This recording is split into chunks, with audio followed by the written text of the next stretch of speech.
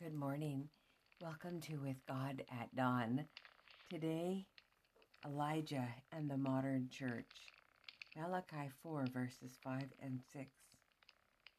Behold, I will send you Elijah the prophet before the coming of the great and dreadful day of the Lord, and he shall turn the heart of the fathers to the children, and the heart of the children to their fathers, lest I come and smite the earth with a curse. The closing words of Malachi are a prophecy regarding the work that should be done preparatory to the first and second advent of Christ.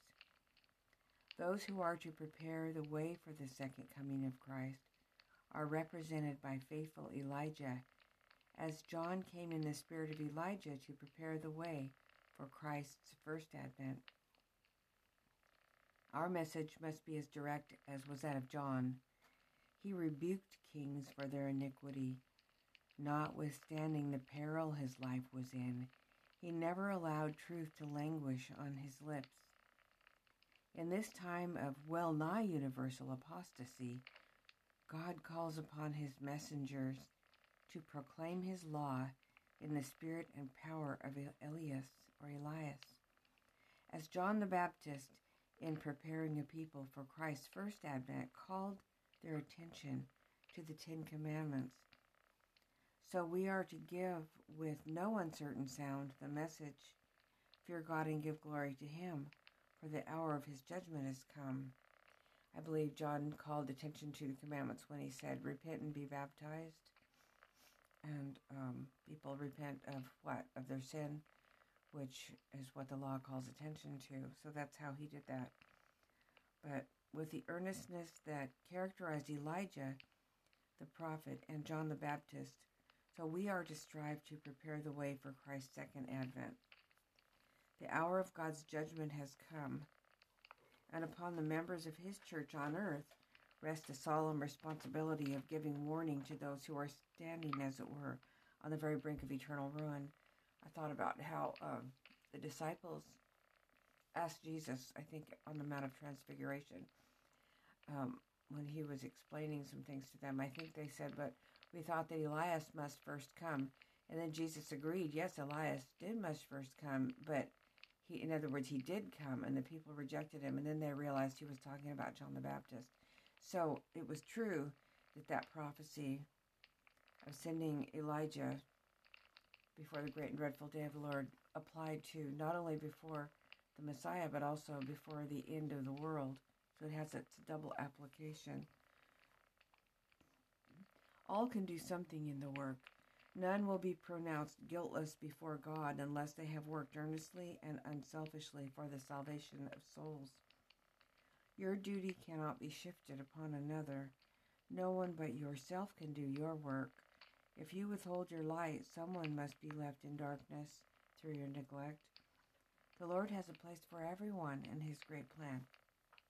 Even if what you have to do is faithfulness in your home, with your children, with your husband, with your neighbors, in your church, the Lord has a work for each one of us to do.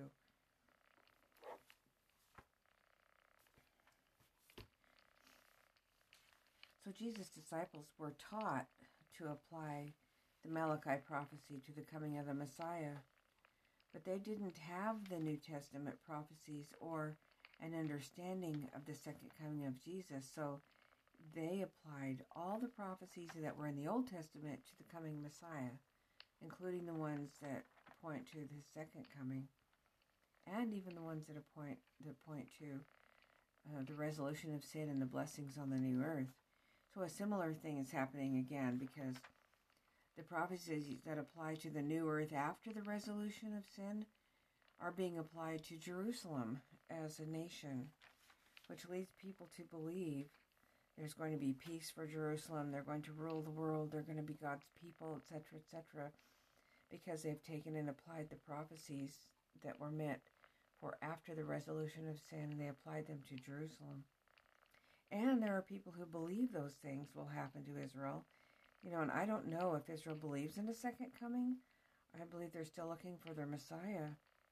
They may not believe there is such a thing as a second coming, but Christians do, and often we apply some future prophecies to God's delivered people, to Israel also, even though we might be able to know better. But there's much confusion, and thus these churches are called Babylon, or confusion, the daughters of the harlot, the Catholic system, because they have been and are going back to the Catholic doctrines of error, like the keeping of her festivals and worship days, while believing that they are saved because they believe in Jesus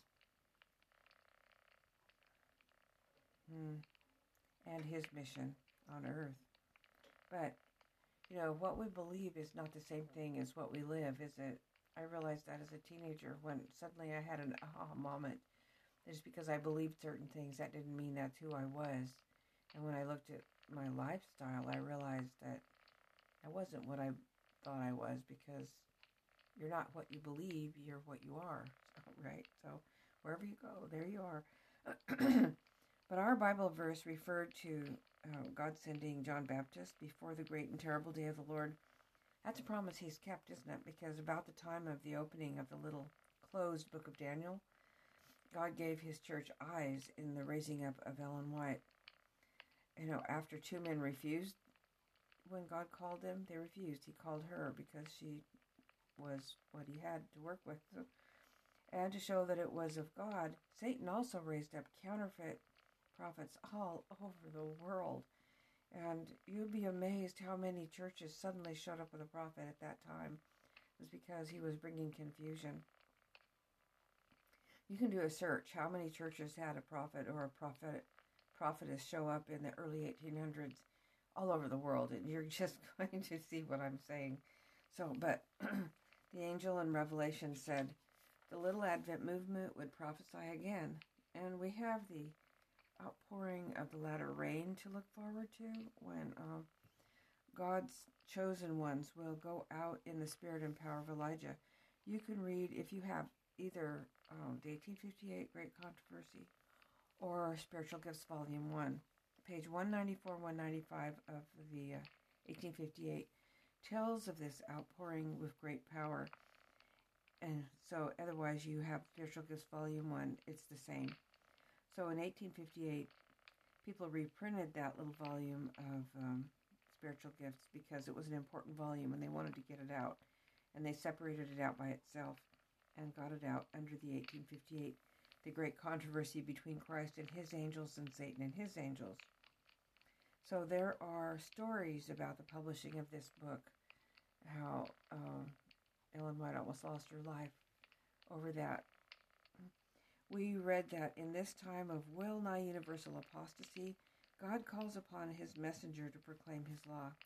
And though you and I may not be messengers, we are God's people, and we can do something in God's work.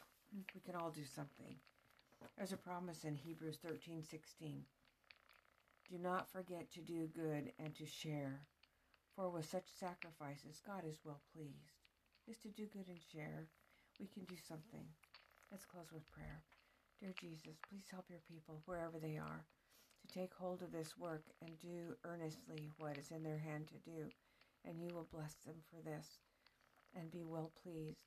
Lord, we humble ourselves before you today, for each one of us knows that here at the end of times, in our condition of health and problems that we all have, we're not much for you to work with, speaking of myself, but you are going to bring your work to pass with using the people that are here just to show that it can be done. Indeed, it's going to be a powerful message to all the Omniverse. Thank you, Jesus. In your name we pray. Amen. Thank you, brothers and sisters. God bless you today. Thank you for joining me. I'll see you in the morning.